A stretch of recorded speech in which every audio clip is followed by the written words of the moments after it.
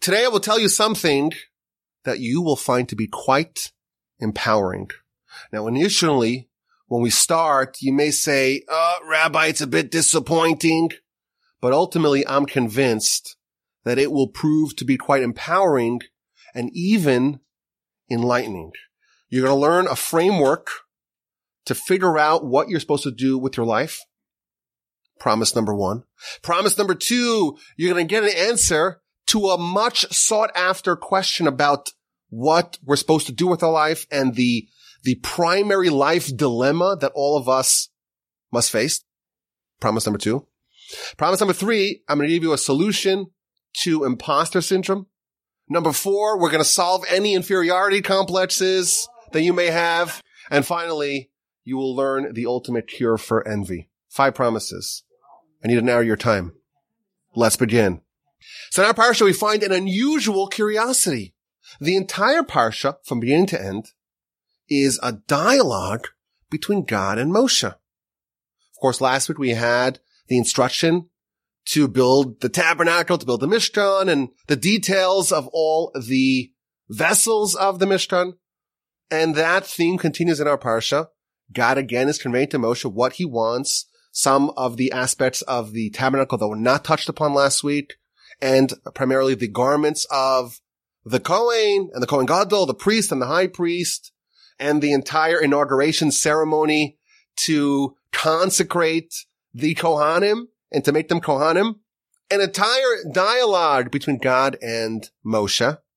And the curiosity is that Moshe's name is completely omitted from our Parsha. You scan the Parsha from beginning, verse 1, all the way to the end, verse 101. That's how many verses there are in our Parsha. And you find nary a mention of the word Moshe. And in fact, not only is Moshe's name not featured, if you read the Parsha, it's almost like there was a studious effort to try to omit Moshe's name. In fact, the Parsha starts off and God tells Moshe, and he says, you over there, V'ata Tetzaveh, and you over there, the person who shall not be named. You, I have some instructions to tell you. In fact, that term, V'ata and you, is featured 3 times in the first 5 verses of our Parsha, where God tells Moshe, and you, I want you to tell the Jewish people about gathering the oil for the menorah. And you, I want you to select Aaron and his kids and consecrate them as Kohanim and make them the garments.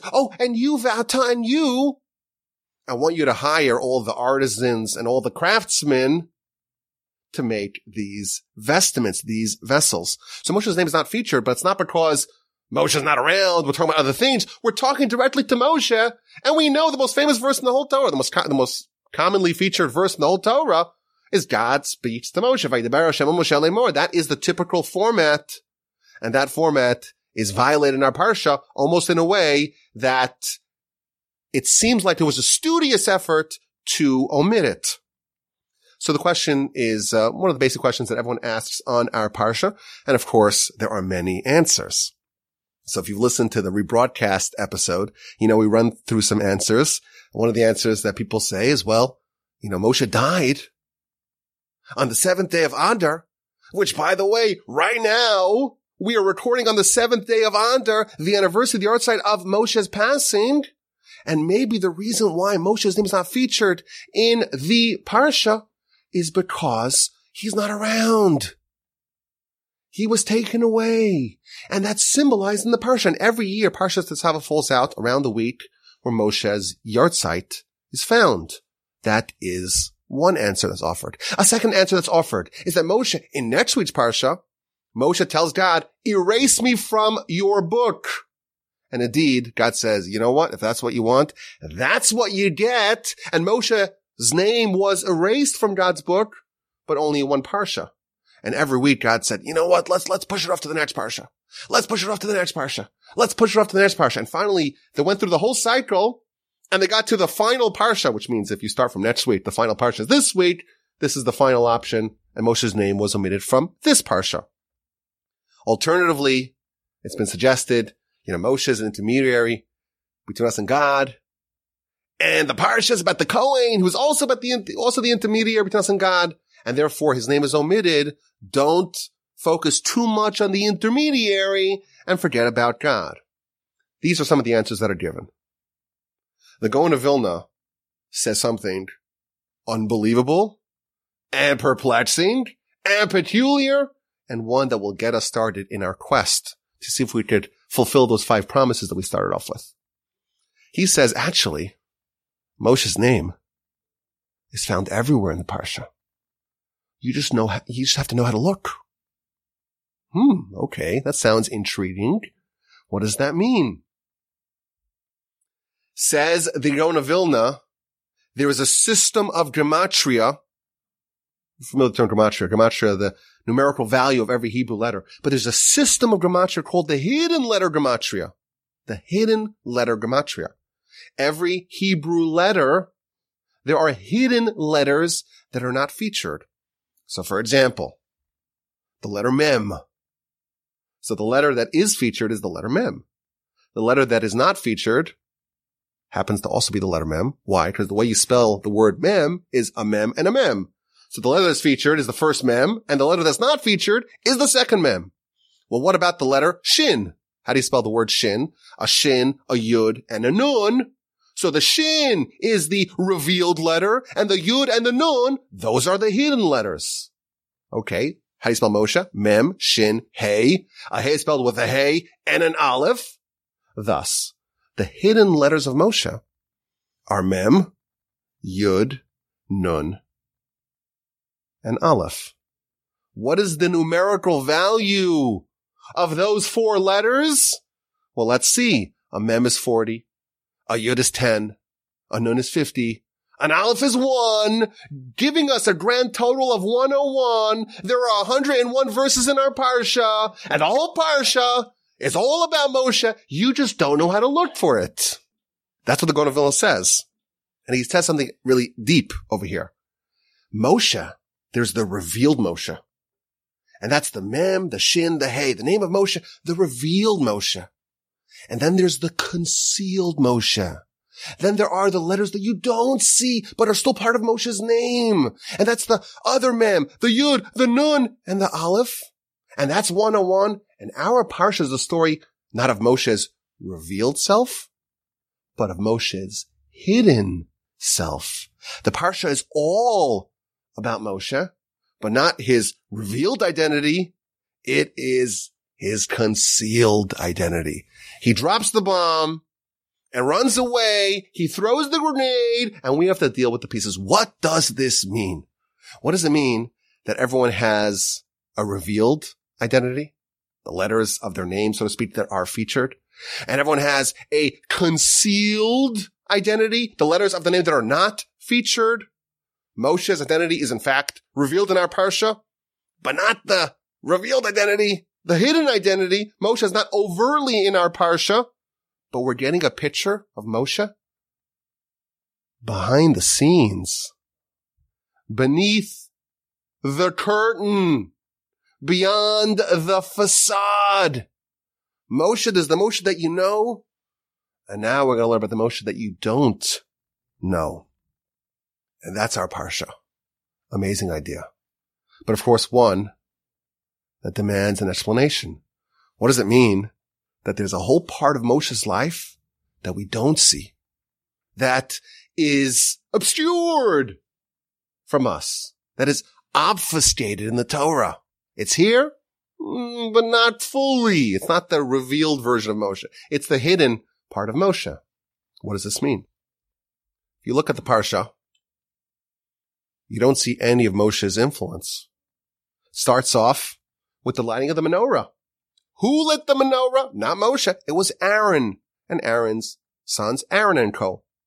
And then it transitions to the garments of the high priest and the ordinary priest. Well, who's that? That's Aaron and co. And then there's a very elaborate description of the inauguration ritual of Aaron and his kids, the various sacrifices that they have to bring, and what you do with the blood and the oil, and you put it on the ear and the right thumb and the big toe and the right foot. Very dramatic stuff. All about coronation, consecration of Aaron and co. Oh, and then it talks about the sacrifices brought by Aaron and co. And then we finally end off the parsha with the inner altar upon which Aaron and his kids bring the daily incense. The entire parsha is not about Moshe. Even the construction and the assembly and the weaving of these garments is done by others. The whole parsha is not about Moshe. Moshe is a total bystander of our parsha. Everything orients around Aaron and Aaron's children. How can it be suggested? How can it be suggested that our parsha we learn about the hidden side of Moshe, the part of Moshe that is obscured? What does it mean? That we get to peek behind the scenes, beyond the curtain, to find out what's actually happening with Moshe. So I want to suggest an approach. And this approach, I hope, will really expand our understanding of what we're here to do, of what we're trying to accomplish, of what our life is really all about. What does it all mean? Why am I living? It's a very serious question. If you have to answer this question, what are we living for? What must we accomplish? What's our mission? What does the Almighty expect of us? Is that an easy question to answer or a hard question? I think it's easy. We have the Torah. And in the Torah, we have the precise rules and guidelines of how to live. We have the manual for living. What are you supposed to do? Well, you're born ignorant. You're born helpless. But the Almighty, in His benevolence, He shows us a path. He says, here's how you get out of your ignorance. Here's how you find out how to live your life. He gives us the Torah. In the Torah, there's the mitzvos. And there's the guidelines of how you're supposed to behave, how you're supposed to interact with people. A full manual for life.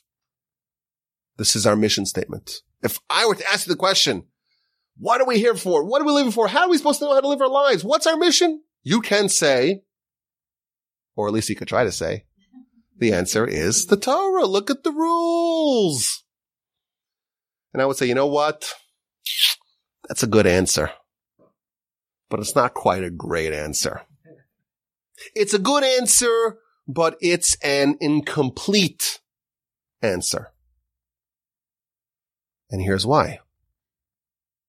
Our sages tell us that we all have a dual mission in life. We have dual responsibilities in life. Each one of us is different. Each one of us has a different catalog, a different collection of qualities, of skills, of spiritual, intellectual, material assets. And we all have our shortcomings, some more than others. It's been proven. We all have flaws. We all have benefits, and we all have different circumstances. Everyone's unique. And why is everyone unique? Our sages tell us. Because everyone has a unique life mission. Humans aren't just like these automatons that are fungible, that are all identical, cookie cutter. You swap out one, you put in another one, plug and play. That's not what humans are. We're all different. And the reason why we're different is because what is expected of us is also different. Each one of us is unique, and we have a unique mission to fulfill. And thus we can say that the answer to our question is, there's really two answers. What are you here for? What's your mission? Well, you have the universal mission. You have the Torah, which is the same for everyone. You have a 630 mitzvahs, which is the same for everyone. And then you have something with that only you can do, that has your name on it, your name to the exclusion of every other name in the world. You have an individualized mission that's tailored to you. Only you can do it. Only you are expected to do it. And this idea is found in many places in Jewish literature. For example, one of the most eloquent places you'll find this idea is in the commentary of the Gaon of Vilna to Proverbs. He actually mentions this a few times in Proverbs, chapter 16, verse 4. He says, Kol Adam v'Adam, every person, yesh lo derech b'fnei atzmo leilech bo, has their own path to go upon. How many paths are there? Billions. Everyone has their own path. Because their character is not the same, and their faces are not the same, and their nature is not the same. Everyone has their own path. Yes, we all share the 613, universal, but we each have an individual path of our own, an additional path that's only ours. And then he adds, and this is where the confounding life dilemma is found. And when the prophets existed, when there were prophets amongst the Jewish people, everyone would make an appointment with the prophet and go to the prophet and find out exactly what is their unique soul, where are they unique, and what is their unique life path. The prophets served a vital function in our people. They were the ones who guided, who directed people of what they're supposed to do in life. What is your individual path? And then when prophecy went extinct, there were lower levels of prophecy called the Ruach HaKodesh, kind of the Holy Divine Spirit, that too served the same purpose. An amazing idea. We each have a mission with our name on it. Only we can do it. And we have no idea what it is. We're in the dark. We have no idea. I always joke that not only am I not a prophet, I work for a nonprofit organization. Like I'm saying I'm not a prophet. How am I supposed to know? Everyone is obligated to accomplish an individualized mission. Let me read you another eloquent sentence, this one from my grandfather, blessed memory. And I'm just going to translate it straight from Hebrew. Every person was sent to this world to fulfill a mission, a mandate that only they can fulfill. And this mission is etched on the root of their soul. The Almighty sent every individual in a specific, unique, individual time, in a specific location, with specific abilities, and with the individualized mission. So what's our mission? Our mission is one of them. One part of it we know. One part is revealed. 613 mitzvos. Look at the Talmud. Yes, there are many volumes, but we have the law. We have the Torah. We have the mitzvos. We have an insight, a wisdom, a window into that world of what we all have to do together. But besides for that, we're each assigned with an individual responsibility, and that's unique to us. No one could come to me and say, hey, Walby, why are you not like Abraham? Because you know what I would say? I would say, well, Abraham, that job has been taken. That mission has been completed. That mission is no longer needed. That's the first thing I would say. Second thing is that, well, I need to find out what my mission is. What is the mission that says Yaakov Wolbe in it? That's my job. Not to find out what Abraham needed to do. Every individual is a one of one, a unique phenomenon of history that never existed prior and will never surface again. That person's got to figure out what does he might want of them specifically. And this idea is found in many, many other places. So I'll give you an example. Our sages tell us that after we pass, we're going to face two kinds of judgment. One judgment is a universal judgment. Everyone is interrogated the same way.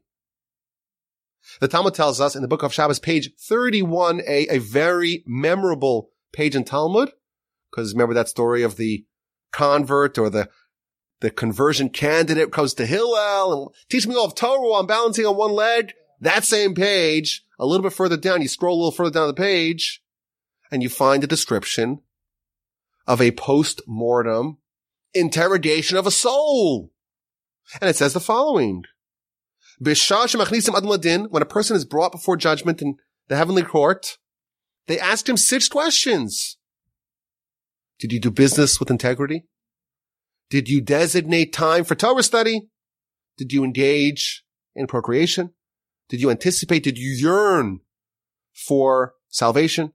Did you try to delve into wisdom? Did you try to understand one thing from another? 6 questions. That's asked to all. These are universal judgments because this is dealing with the 613, the universal requirements. And then our sages tell us there is another judgment, an individualized, a tailored judgment that's unique to every individual. That's found in the Midrash. The Midrash says, in the future, the Almighty will take every individual and will castigate them and reprimand them and admonish them as per who they are. Lefi ma shehu, as per precisely who they are.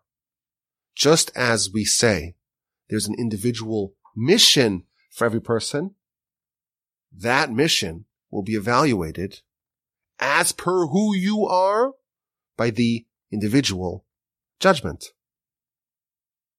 An amazing idea. We're all on the same planet, playing a different game. Yes, there's parts of our responsibility that's the same, but each one of us has a different life goal, a different life mission. Now, sages tell us that we have to be cognizant of that. Back to the Gaon of Vilna in his commentary to Proverbs. This is chapter 14, verse 2. The verse says a person should go in their straight path. What does it mean, their path? You would say a person should go in a straight path. Not in their straight path, their individual straight path. Again, he explains according to these lines. Every person has a unique path. And you have to take the path that's right for you, not the ones that everyone else is taking. Yes, of course, there's part of your life. That's the general, universal part of your life. The 613, that mission, that you want to make sure that you're in line with everyone else. But there's also a path. You have to find the right path for you. In addition, again, I'm just showing you some places where this idea is featured. The great Maharal, in his commentary to Pirkei Avos, chapter 3, Mishnah number 11.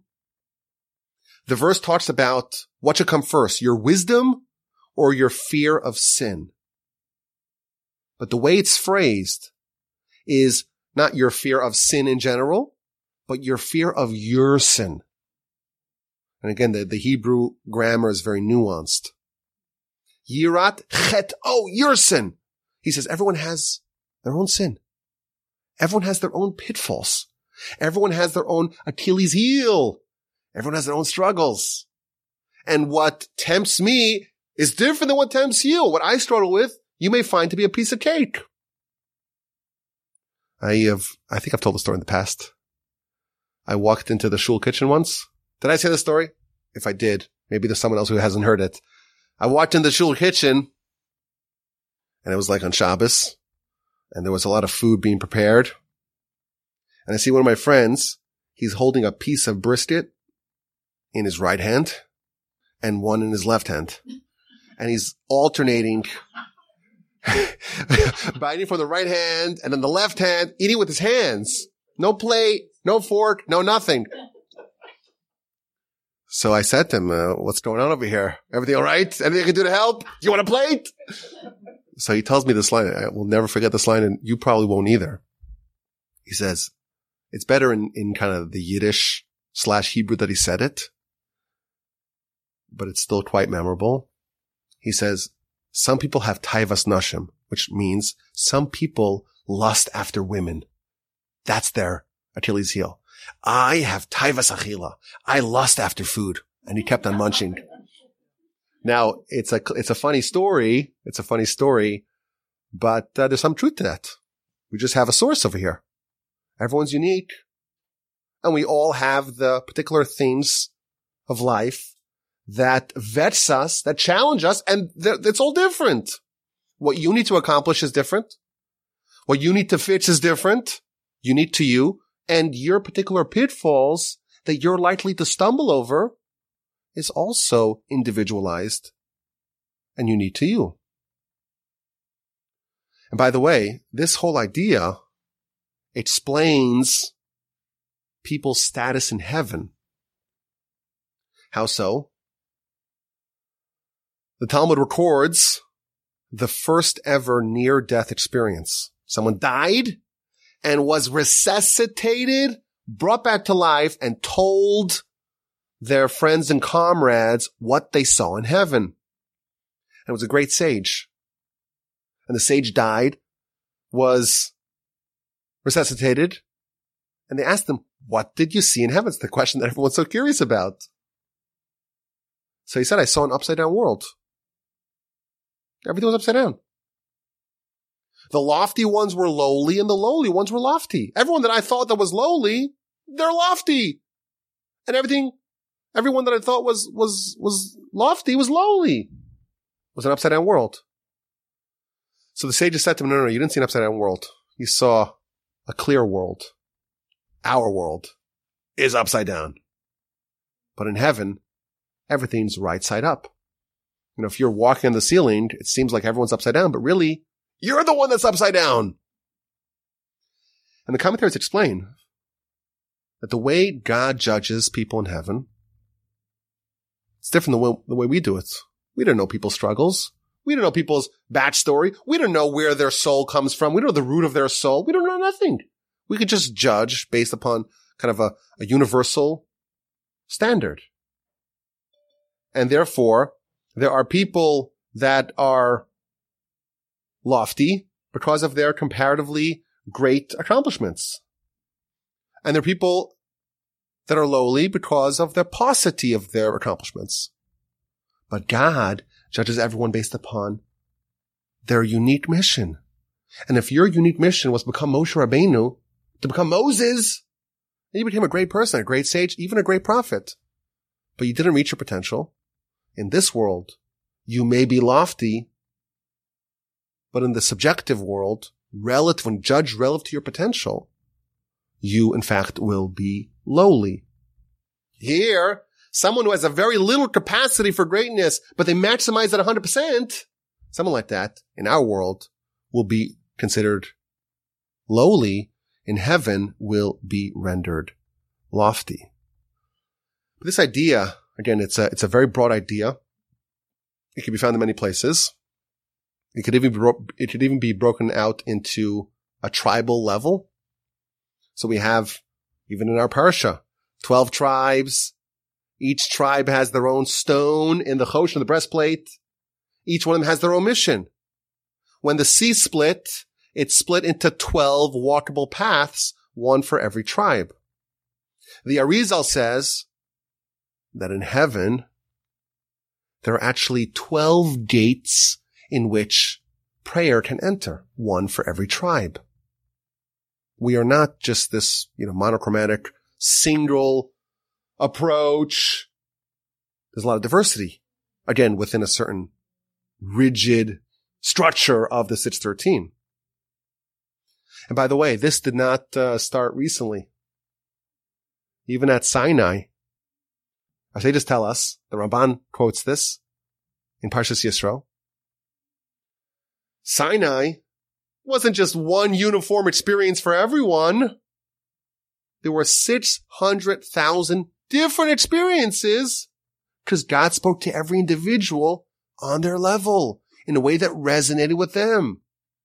And the old people heard it in a way that connects with them. And the young people heard it in a way that connects with them. And the men and the women, everyone had an individualized experience.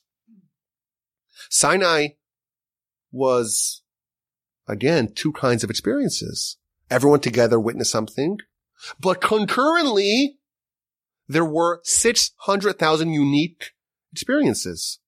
Sinai too was a hybrid. There was a universal revelation, and there was an individualized revelation.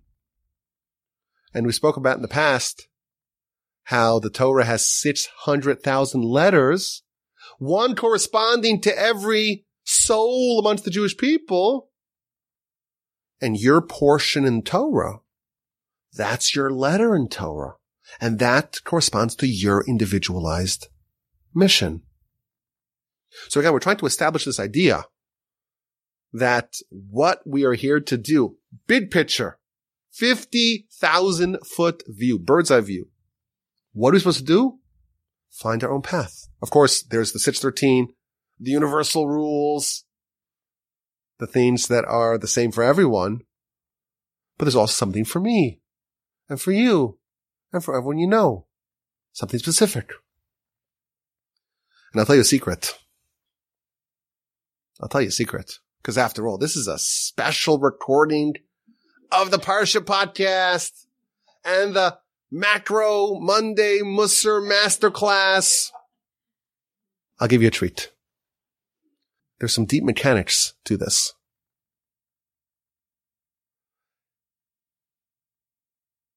Our sages tell us that there's really only one soul. The soul of Adam. And there's really only one body. The body of Adam. Now again, this is very Kabbalistic, but at a basic level, what this means is all of us are comprised of parts, so to speak, of Adam. It's almost like you divided up Adam's soul into, let's say, 600,000 parts, and that gets distributed to the whole nation. And the Midrash says that someone came to God and complained about their lot. And God said to this individual, were you there when Adam was just a lump of cells and I determined which future humans come from the right hand and which come from the left hand and which come from the right nostril and which come from the left ear and which come from the heels and which come from the cheeks of Adam? Were you there? You have any idea what the history, the backstory of your soul is? Don't tell me how to do my job. God tells this individual. What this means, again, this is a very Kabbalistic idea, but what this means is that our soul, the souls again are not fungible. Every soul is unique because it comes from a different part of Adam. And therefore, just like, you don't want your liver acting like your elbow because every part of you has a different function.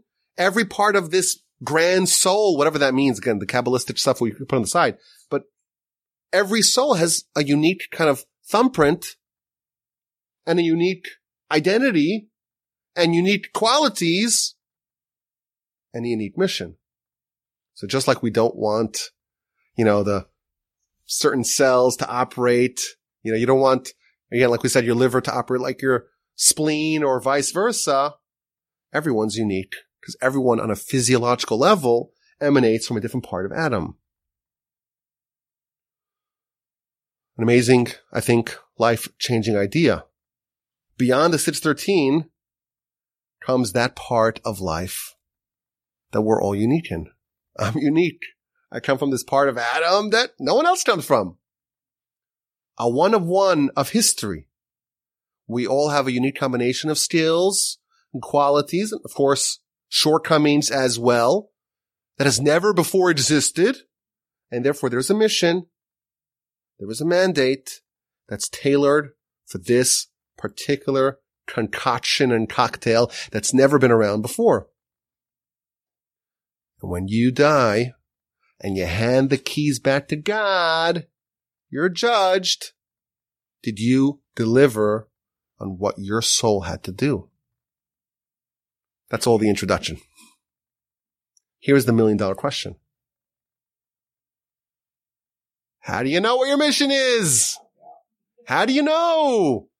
So it's really great to know that back in the day, there were prophets And the prophet would just go to the prophet. Take your number and wait your turn and find out what your mission's all about. What do we do now? After prophecy has gone extinct, and even the lower levels of prophecy are not around, what do?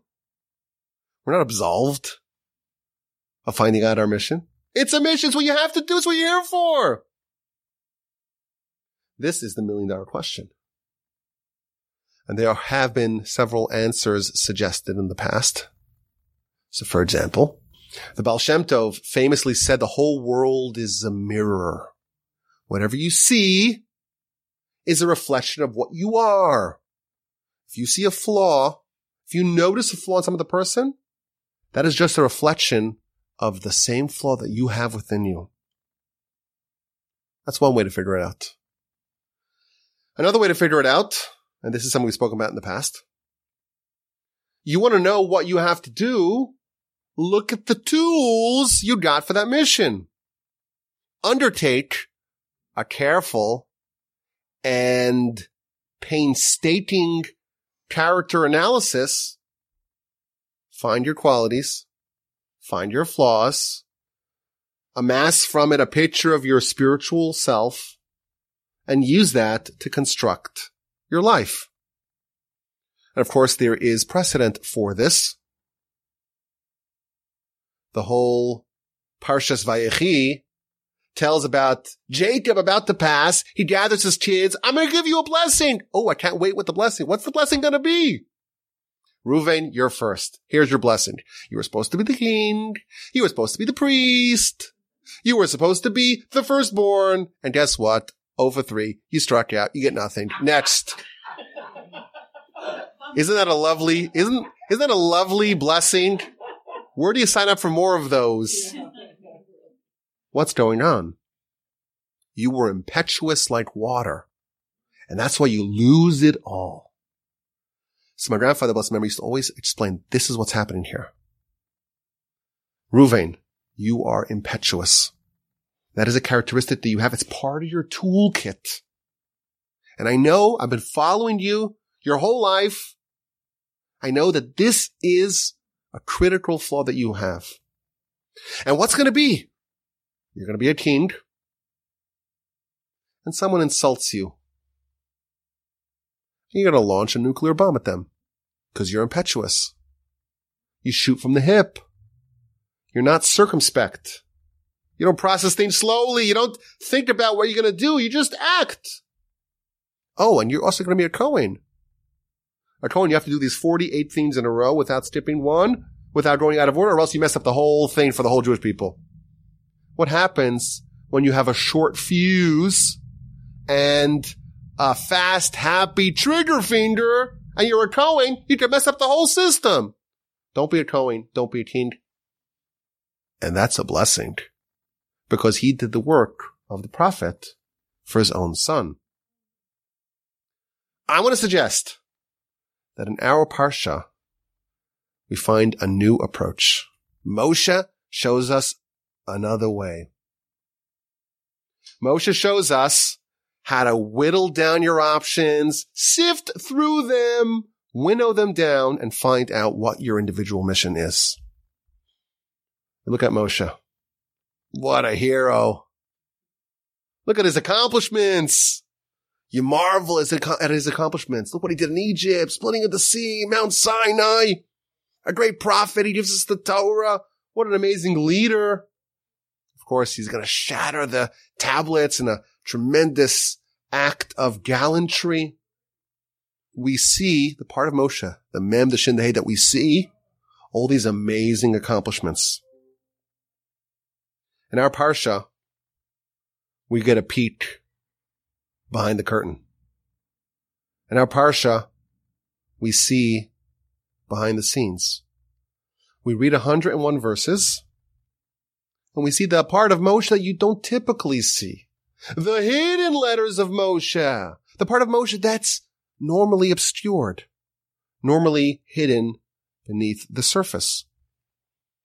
You look at the Parsha. It starts off, and really this is the whole theme of the Parsha, one demotion of Moshe after another. Let's start with the menorah. Gather the special virgin olive oil. Oh, what are we going to do with it? We're going to take it, give it to your brother.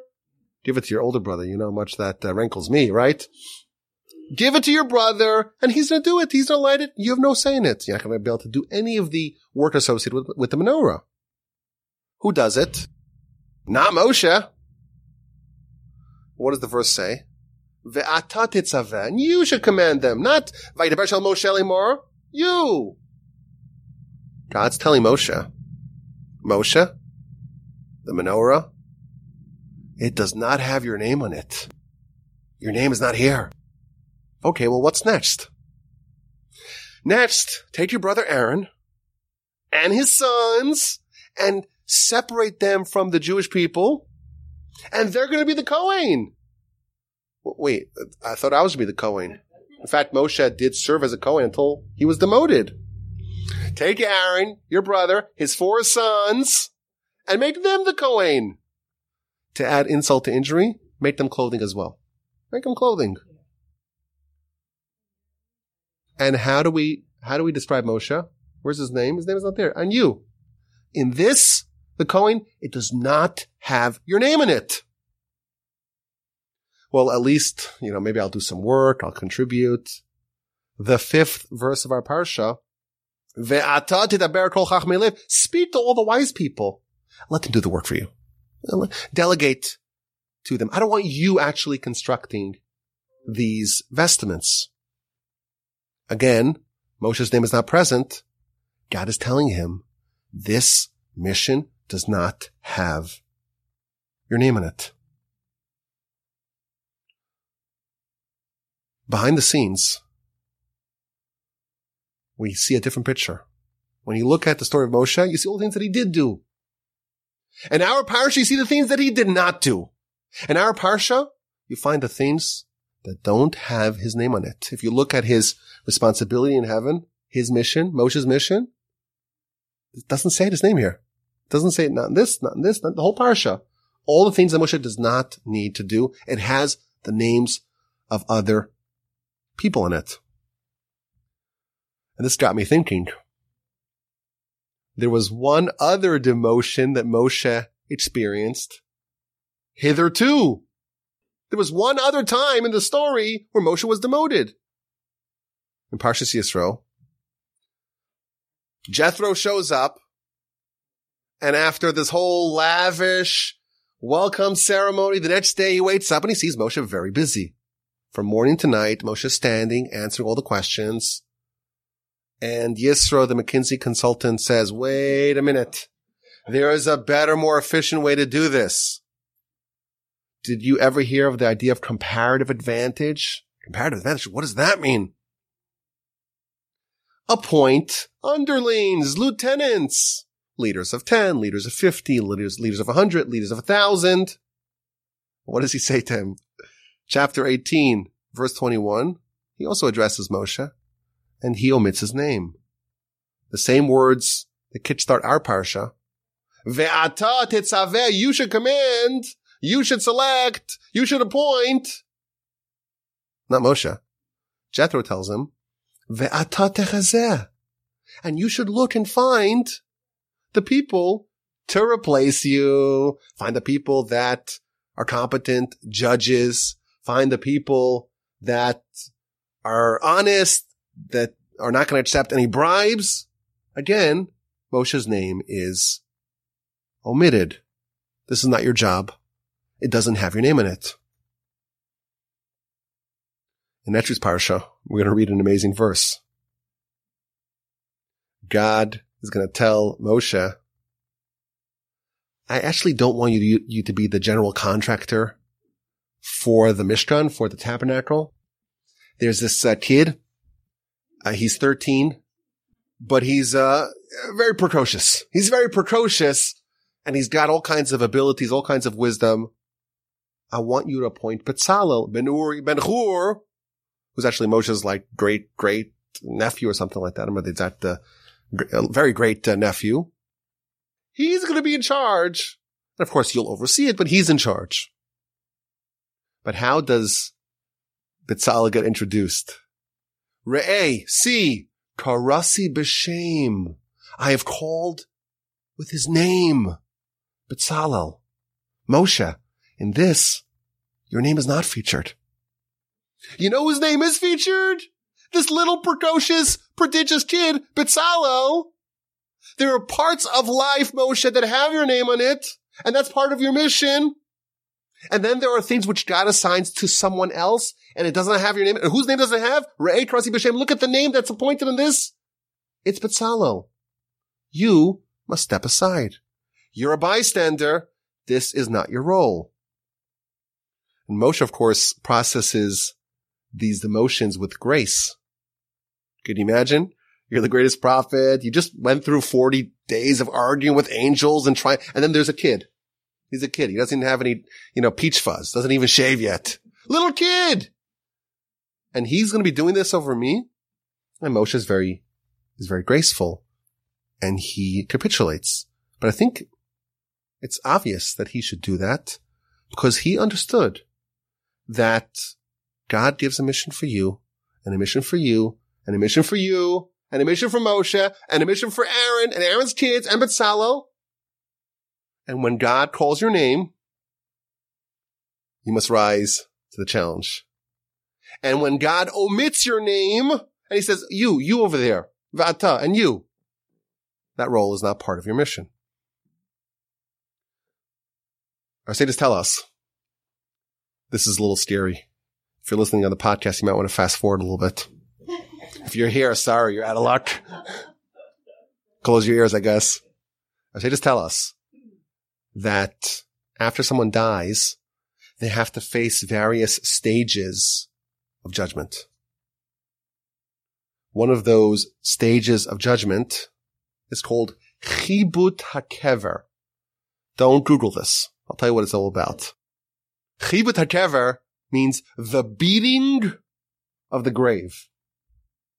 Doesn't sound pleasant. It gets worse. Our sages describe angels coming with whips of chains, and they're beating someone up in the grave, and they're asking only one question. And it's a question that we think we know the answer to. And we're a little bit puzzled by this description of the poor, hapless chap in the grave who doesn't know the answer to this question. The question is only 2 words. Short words to boot. Ma shmecha. What is your name? What's your name? The person doesn't know. What does that mean? It means that your name, it's not just the moniker, the title, the honorific that people call you with. It refers to the name and the mission that God gave you. If you make your whole life, you make it, and you're finally in the grave, and you don't know what your name is, you haven't found out what your mission is, you haven't found out what is this Ve'ata Tetzaveh? Is this Re'eh Karasi B'Shem Betzalel? What does this, where does it say my name? Where does it not say my name? If you don't know that, angel deservedly smack you up a little bit. Your mission here is to find your name. Find that mission and go do it. It's your responsibility. How do you know what your mission is? So we have a few answers. And I think in our Parsha, we find another answer. The things that have your name in it. You feel driven towards them. You feel compelled to do them. You feel like you don't have an option to not do it. Your heart is speaking to you and telling you this has my name in it. Again, we're not talking about the 613. That's one part of responsibility that we know. The part that we don't know is what is my specific mission? And to answer that question, to find out what has my name in it. The things that we feel driven by, the things that we are energized by, the things that we feel that they're speaking to me, that is a little window of prophecy. That is God telling you this is assigned to your name.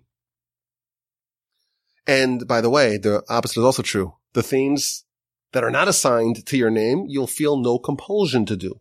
It will seem foreign. It won't feel like it has your name on it. The answer to the question is A, have awareness of this whole idea, and B, be on the prowl, be on the lookout for those parts of the mission that have your name on it. If you listen carefully, you will be pointed to your calling and find out, like Moshe did. Does it have your name, or are you called you? Hey, you over there. You over there, do this, because it's not your job. Or is it Re'ei Karasi B'Shem? I called this by your name. This is your mandate. When we started, I gave you 5 promises. Let's see if we delivered. I promised that you will learn a framework of what we're supposed to do with our lives. I think we answered that satisfactorily. You have a dual mission. One mission, just like the one revelation at Sinai, uniform, universal. A second mission, that's yours. That has your name on it. The very difficult life dilemma is, how do I find my mission? So, of course, we referenced 2 answers to that question. One of them, the Baal Shem Tov, it's a mirror. Find what the world tells you, what the world reflects back to you.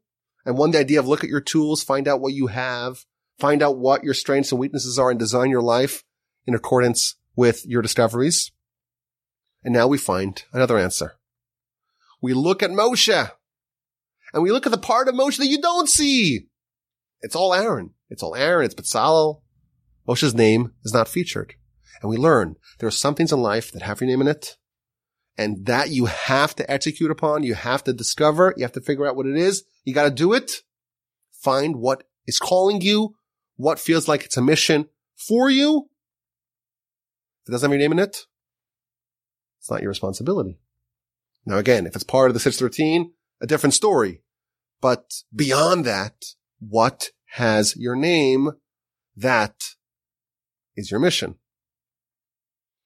I also promised a solution for envy, imposter syndrome, and inferiority complexes. And again, if you recognize that this is a single player game, the Talmud tells us every person has to say the world was created for me. Why? Because only I have this mission. And therefore, effectively, the world was created for me. In my mission, I'm the only participant. To be envious of someone else is to assume you're playing the same game. You might as well be considered different species, because you're a species with one mission and they're a species with a different mission, and those two are unrelated. I have unique, unmatched mission, but I'm also given the tools to do it. I should never feel inferior. Am I an imposter? I'm not an imposter. The Almighty believes in me. If I'm here, the Almighty says you have a mission that only you could do. Again, an empowering idea. I'm one of one. I have to do it. There's great power accorded to me.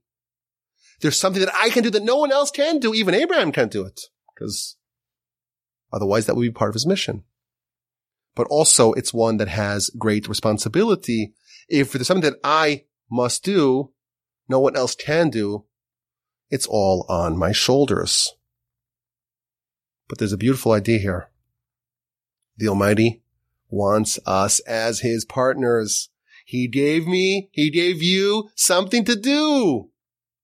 But He will also guide you and direct you to how to find that mission.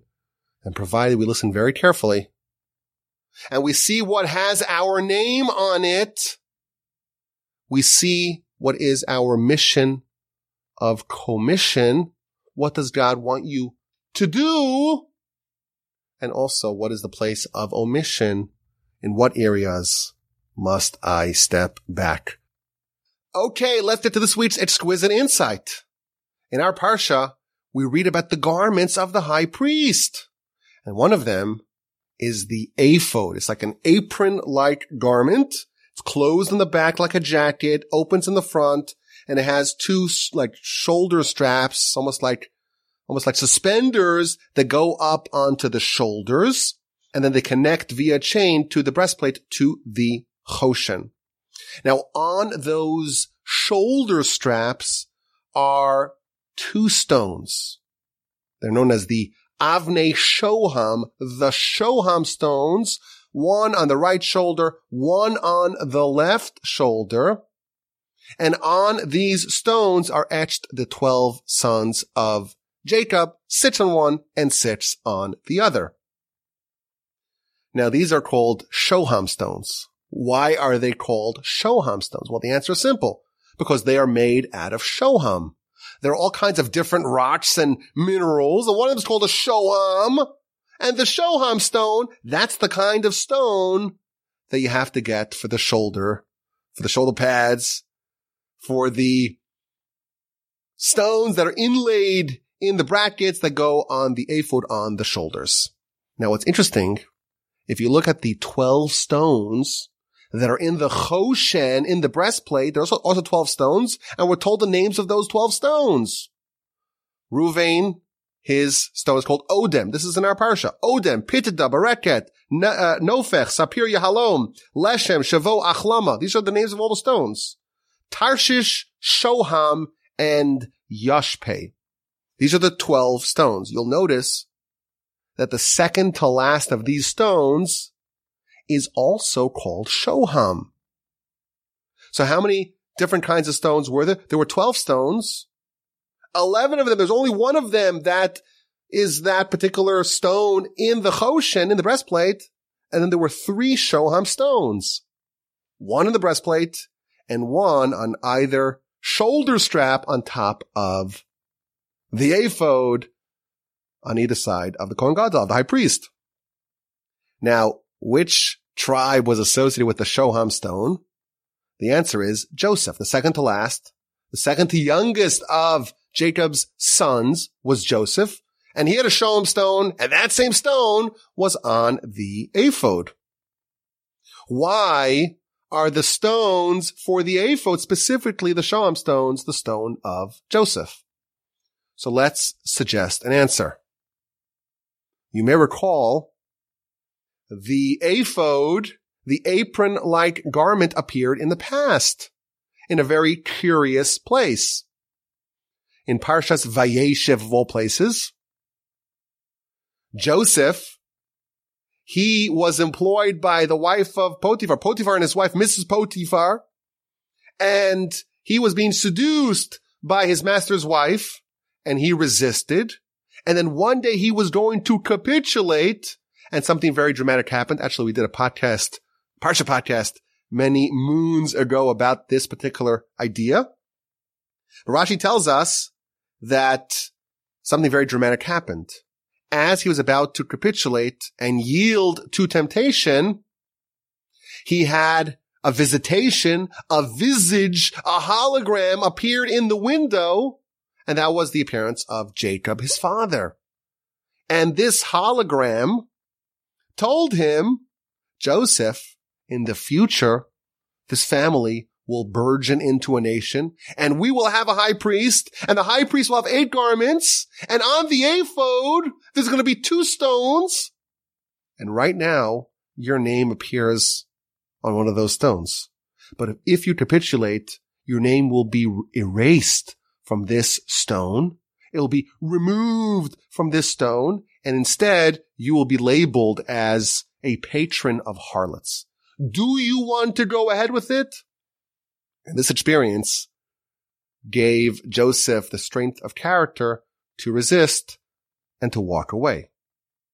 So I think we know what the connection between these stones, part of the ephod, have to do with Joseph. But what's the idea? What's the insight?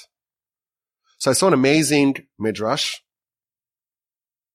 The midrash says that these 12 names on the 2 stones in the ephod, the Avnei Shoham, the Shoham stones, it had 12 names, one of every tribe.